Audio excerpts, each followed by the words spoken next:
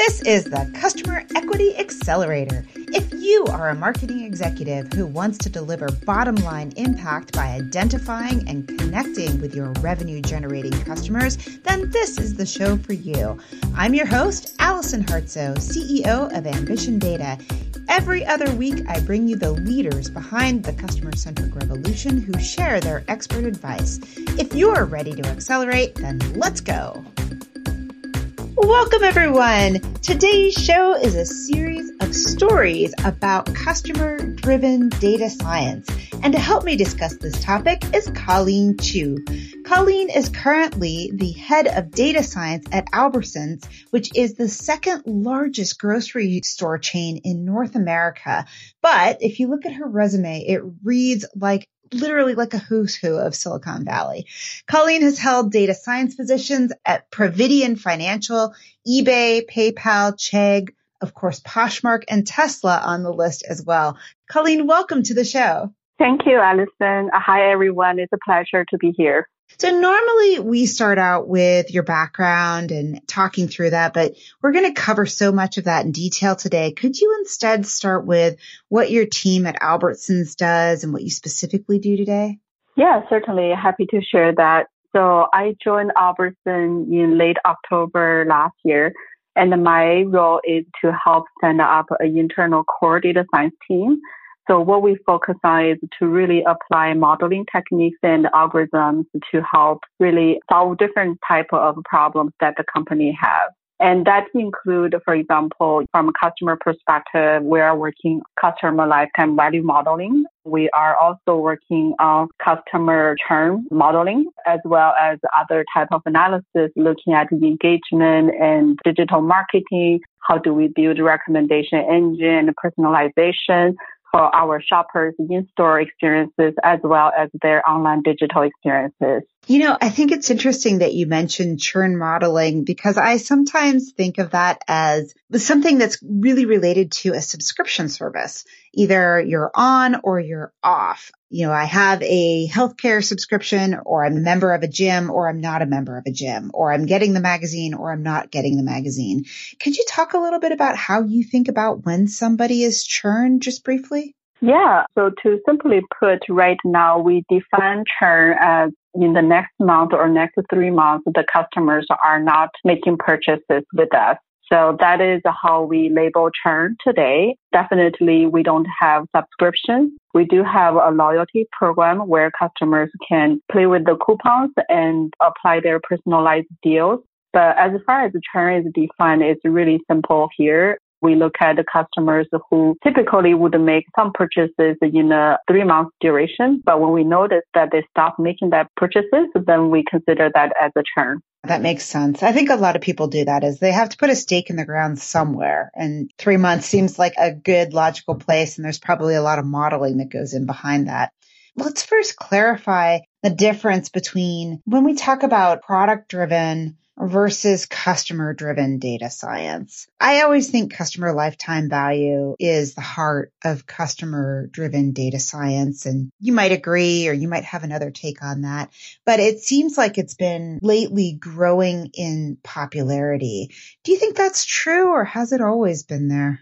I feel it has always been there, mostly from my personal career, because when I first started working for Providian Financial around 2000 in San Francisco, my first job is actually to look at the customer churn lifetime value. And we have a program where we call it retention program. Basically, we look at our cardholders to predict who are about to kind of maybe get another card. And we use that model along with their lifetime value to make a decision on, okay, what other offers can we provide to the customer, trying to keep the customer with us and keep them engaged. So from my perspective, I think my very first job is already applying modeling and doing predictive type of work there and really focused on making sure the customers are staying with us. Was that using more recency frequency analysis, or was it true projecting forward CLV? CLV-wise is a different, more like a model, but the attrition was a logistic regression, which today you actually would consider is part of a machine learning algorithm. Mm-hmm. Early on, no doubt. But I think a lot of the old science is new in that, customer lifetime value and the early database systems, even though they were just using zip code data and demographic data, were using more advanced modeling programs. Is that what you had here to work with at Providian? Yeah, at that time, we were already looking at the customer level data. We're calculating lifetime value of the customers based on their transactions, their usages with the credit card that Providian offered back then. Mm-hmm. And did you have external data that you were able to pull in to try to understand whether they were ripe for retention modeling or whether they were going to get another card? Not at that time. I believe there are research teams inside the company who are looking at that. But from our internal use cases, we're actually 100% relied on internal data. Mostly kind of how customers engage, transact using their cards and some of the demographic attributes around the household as well. That makes perfect sense. Thank you. Yeah. So obviously, Colleen, you've worked for these amazing brands. Can you share some examples from your experience about how customer-driven data science was conducted and maybe a little bit about how it evolved? Yeah, certainly. I think my second job is with PayPal and eBay. And when I was at eBay, the company at that time, we had a strategy where we call it AAA. So it really turns into customer-focused acquisition, activation, and attrition. So at that time, we believe we can solve the AAA, then we actually can really grow the community and grow the business. And then from then, I worked at a startup company called Chegg, which is really focused on college-age students. And there, I was kind of supporting the so-called student advocacy team. And that team, their primary job is kind of like customer support function.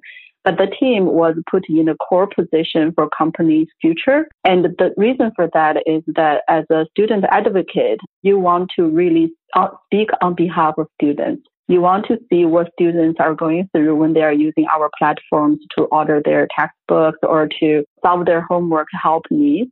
So from there, kind of you started bring the insights and the feedback that you gather from the students and you take it to the different department of the business. So where we work with product team, operational teams, et cetera, the goal is to really help drive the business to more effectively serving our students community. So that was at Chegg. And then later on at Poshmark, it's a social media sales platform. I mean, it's really fun to be there. And their job is really kind of trying to sell fashion through the community, right? And I was there briefly, but definitely the company has a huge focus. And I think they kind of say, they need to love their community and really make their community love their services. So there's a lot of focus on community. And at both eBay and Poshmark, they used to organize these large events, which is really bring all the online user groups together physically. So kind of become you get really to see each other and interact and face to face. In eBay, it's called eBay Live. Mm-hmm. And Poshmark, I forgot the name, but definitely they organize it once a year. It's a major event. The whole community, customers get together. Everybody enjoy each other's company and also give the company more feedback on how the product they are building can serve the community better. I have to laugh because I remember I've been to several eBay Lives. Yeah. I used to have a company that focused on eBay, and these events, it's not just any old event. eBay Live is like Disney World for a week in a convention center. It is crazy. And all of these people have all of these different types of badges and banners that they put on their name tag. And it is really special. And you could see the heart of the company coming through that. What I didn't know until you just said it was how much the company was listening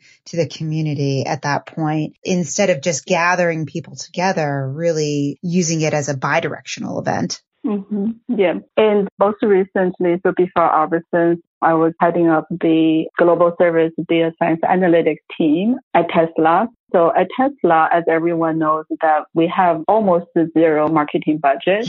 So the philosophy there is if we make the product and we serve our customers well, then we really don't need to spend money on marketing.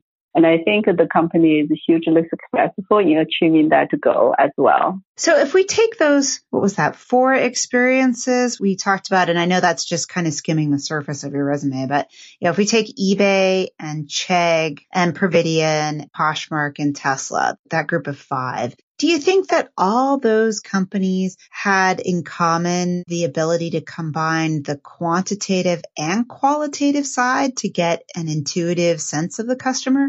Yes, definitely. I definitely feel that. I think there's always huge focus on quantitative side because these companies are mostly at a massive scale. So it is dangerous, if you just talk to a subset, a small sample of customers and you think you're getting the clear read on the sentiment from your community. So definitely we are looking besides the qualitative surveys, support phone calls, or other type of gathering the feedback from the community, like research studies, etc. There's a huge focus on leveraging data and data science, trying to get effective read with no bias across the board using all the data the company has. But that can be difficult. So for example, I've seen in other companies where they gather feedback from the community, but it is anonymous feedback, or it's not connected to the data set, or it's siloed in one part of the company and the other parts of the company can't access it. So was there something about these companies that said we really must have the quantitative matched and aligned to the qualitative? Yeah, I think sometimes it's just to be very much aware that what we're trying to make or business is trying to do is make the best decision given all the information they can gather at the time. So the best to do is try to imagine like the different type of information that can help you make that decision. So definitely I would say you do not want to make a biased decision. And the best way to do that is trying to gather as much information as possible before you make that final call. And you don't want to say, hey, I read 10 different feedbacks and therefore this product sucks or this customer experience is not the optimal. You actually also want to look at the transactions and the conversion, all these activities that the community is doing so that you get a clear read. Because in the end, I don't think there is such a thing as a perfect customer experiences or perfect product, right? Today, we focus a lot more on personalization because we realize different people have different preferences. They behave differently. They expect different things differently. So how do you give end users the best optimal experience that they prefer?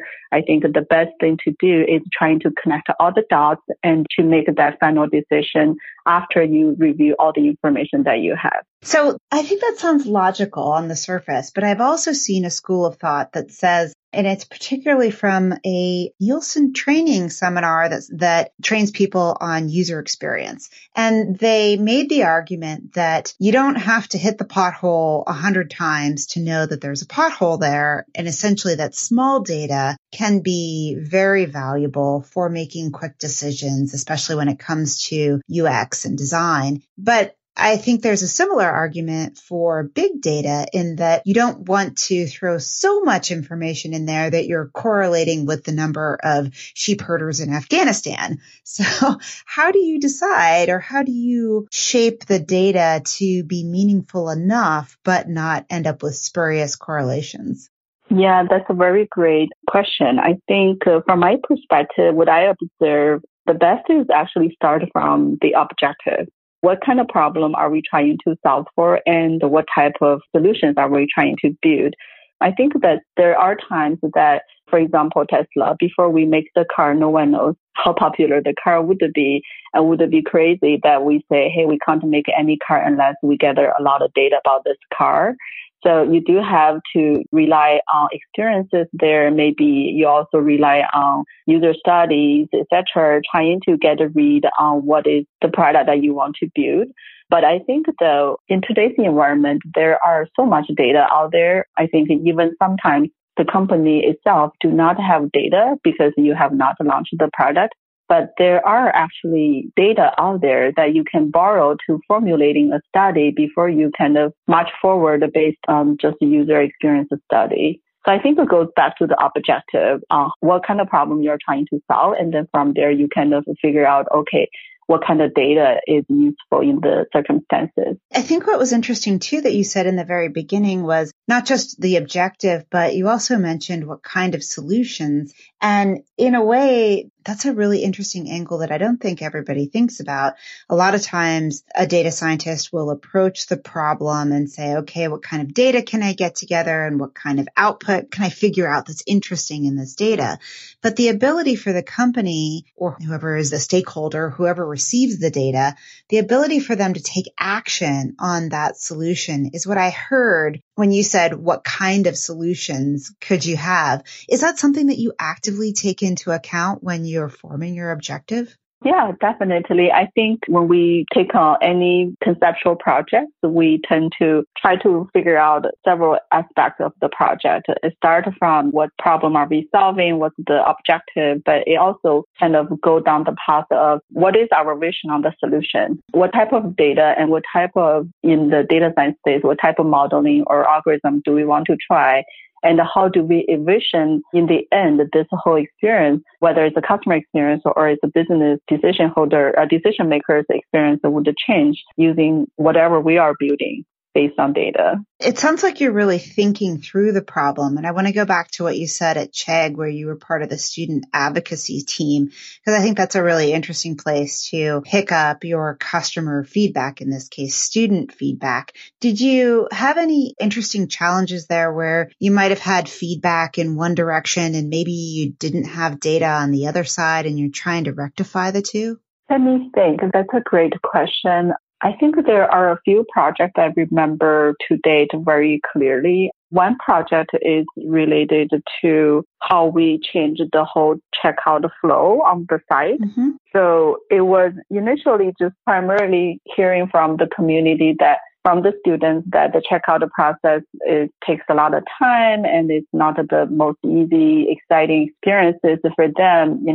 So what we did is we went to the product team and we look at, okay, how many pages does the student have to go through to do the checkout? And also, how are we differentiating existing customers versus brand new customers' checkout experiences? So just by doing some of the most basic checks there, we actually identified the opportunity for existing customers where we basically can pre-fill a lot of the information, just ask for their double check and the confirmation before we place the orders.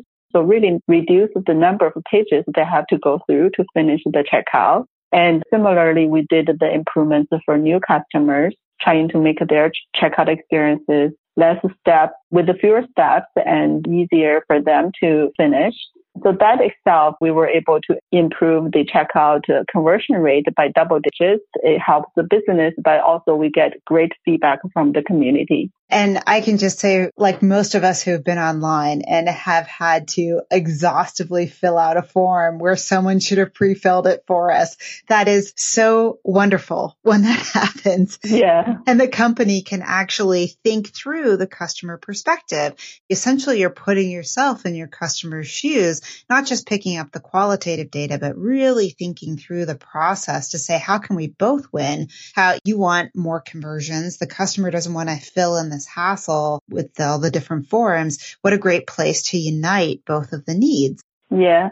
And then the other example there is really not too much of data driven, but start from data. So based on the data, we see complaints about books arriving late, which is generally happening at the beginning of the school because a lot of colleges don't finalize their schedule until tomorrow the school is starting.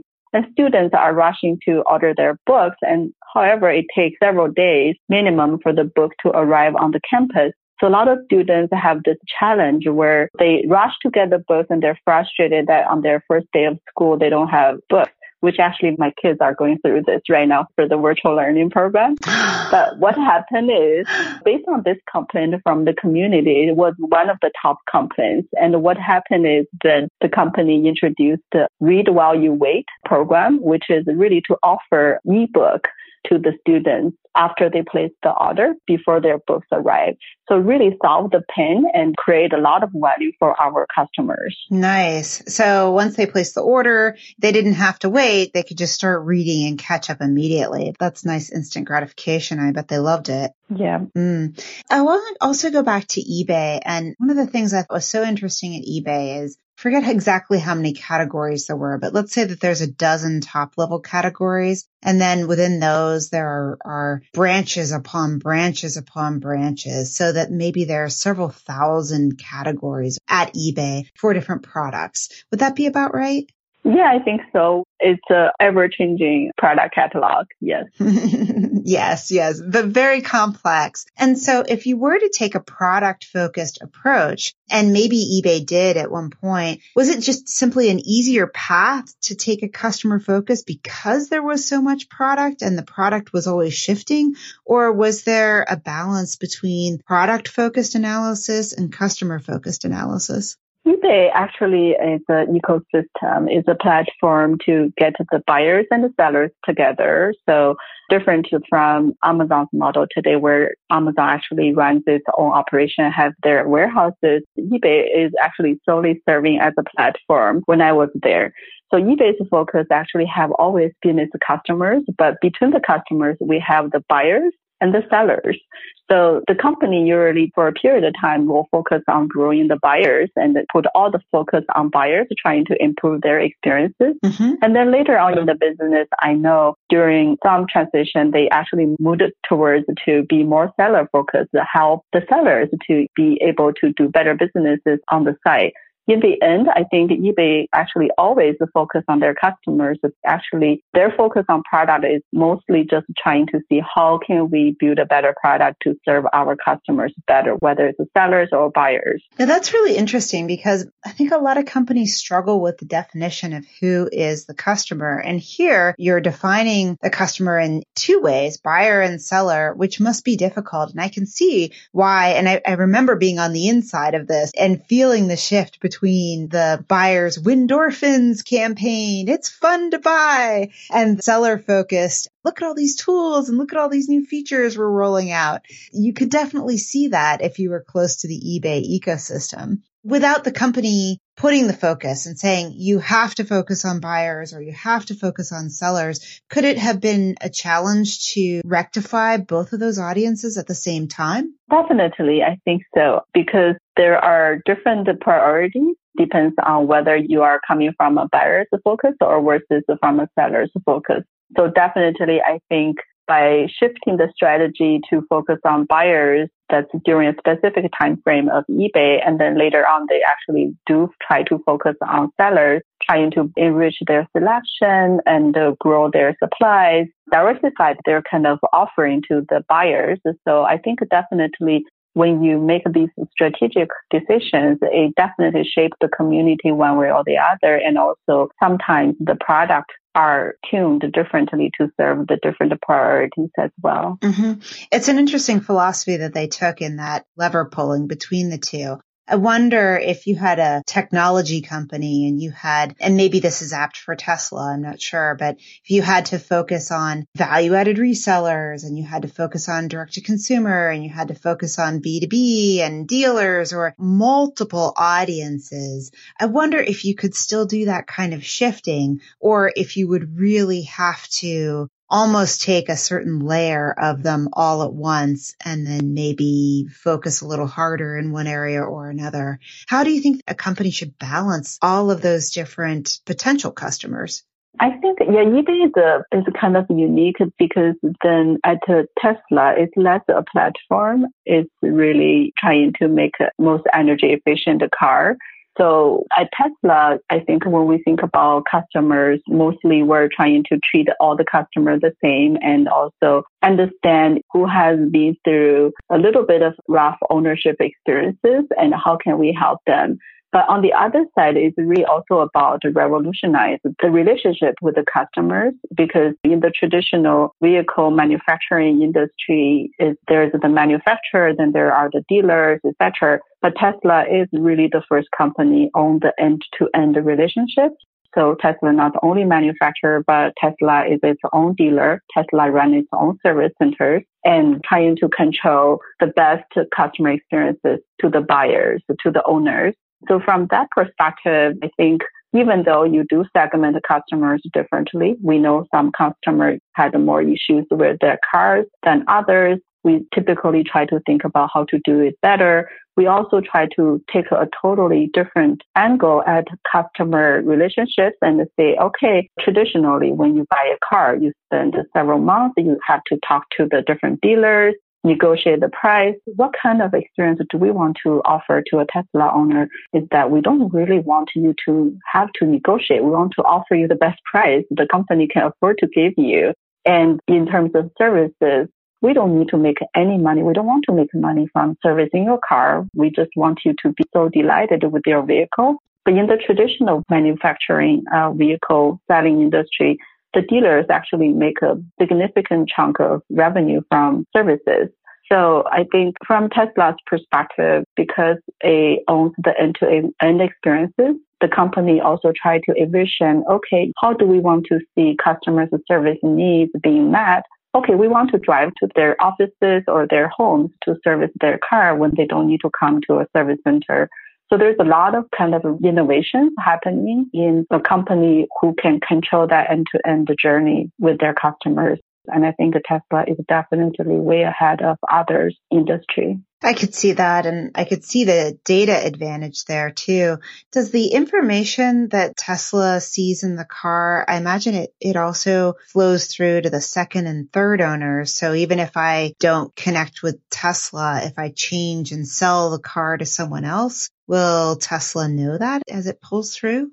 Not necessarily. Some of you are selling your car secondhand to another owner. We do not necessarily know. Not I'm aware of, but I'm not there to handle that part of the data.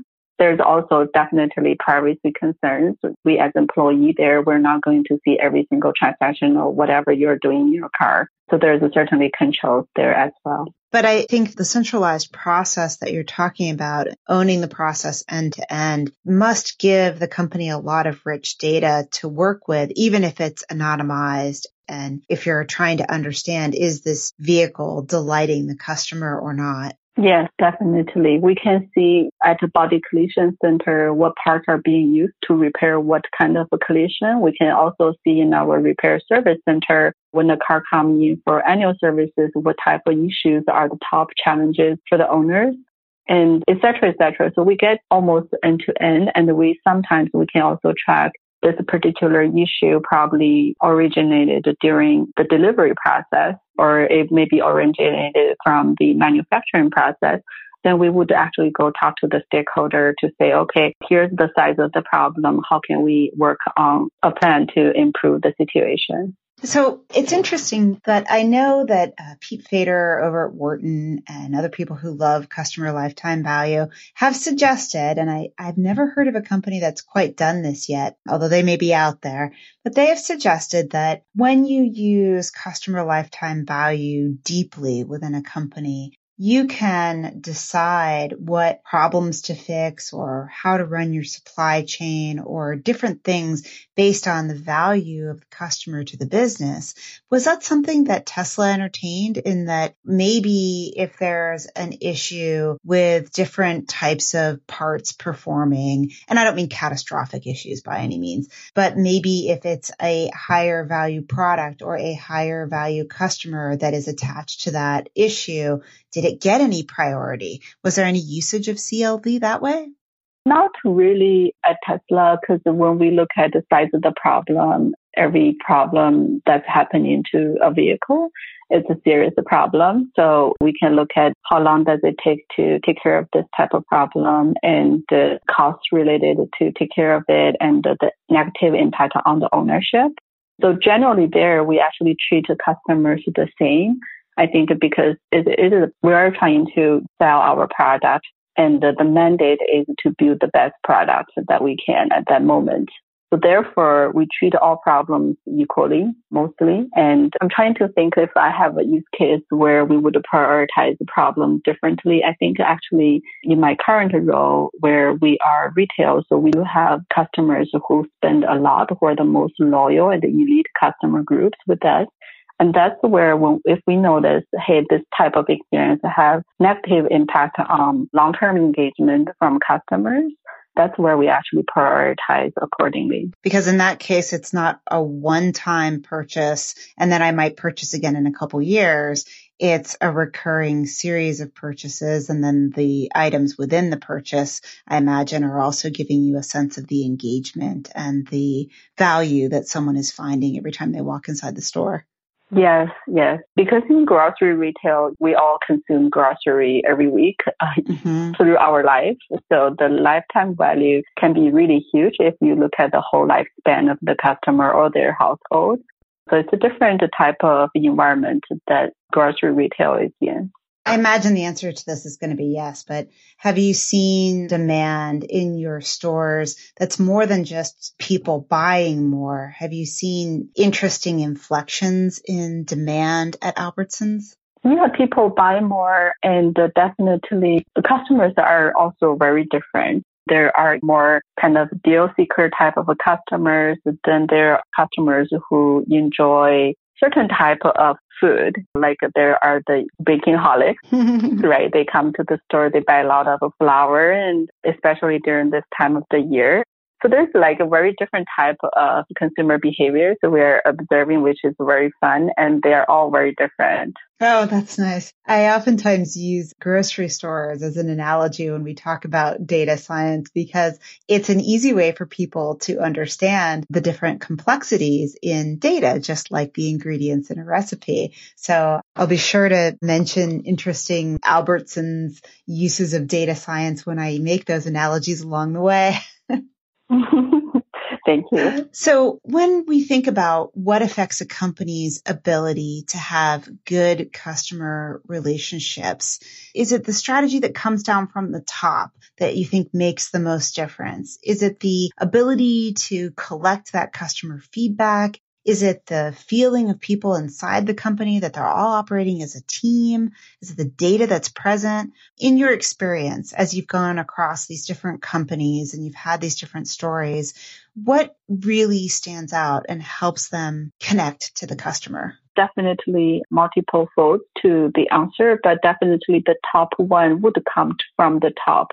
I think companies like Amazon, Tesla, Albertsons now very heavily focused on customers. That's part of the core strategy from the leadership team. So definitely, I think you do need that voice to prioritize because otherwise you can prioritize something else rather than customer focus.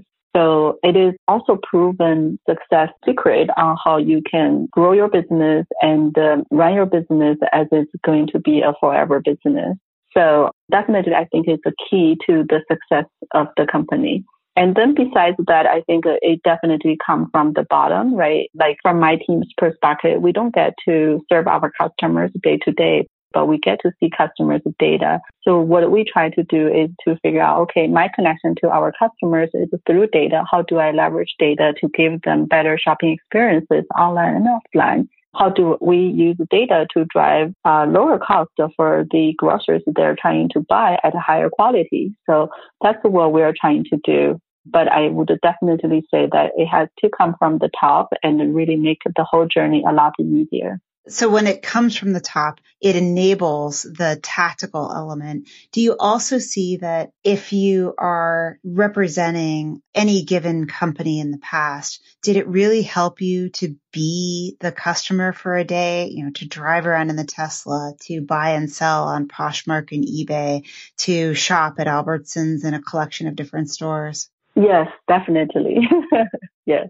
And is that something you encourage your team to experience? Yes, for sure. Before the COVID-19, actually, I toured several of our stores. So before I would just go buy groceries as an individual, but after joining the company, I really want to also see that from a store manager perspective, how they run the store, how they greet the customer, what are their most challenging days. And at Tesla, my team, we used to visit the service center 3 times a quarter. Every team member, we will do that. Or we can volunteering for the delivery team. So we do all sort of engagement where we really try to talk to our own customers and touch our own products. That makes perfect sense. And I think that's one of the most undervalued pieces that I find some data science teams struggle with.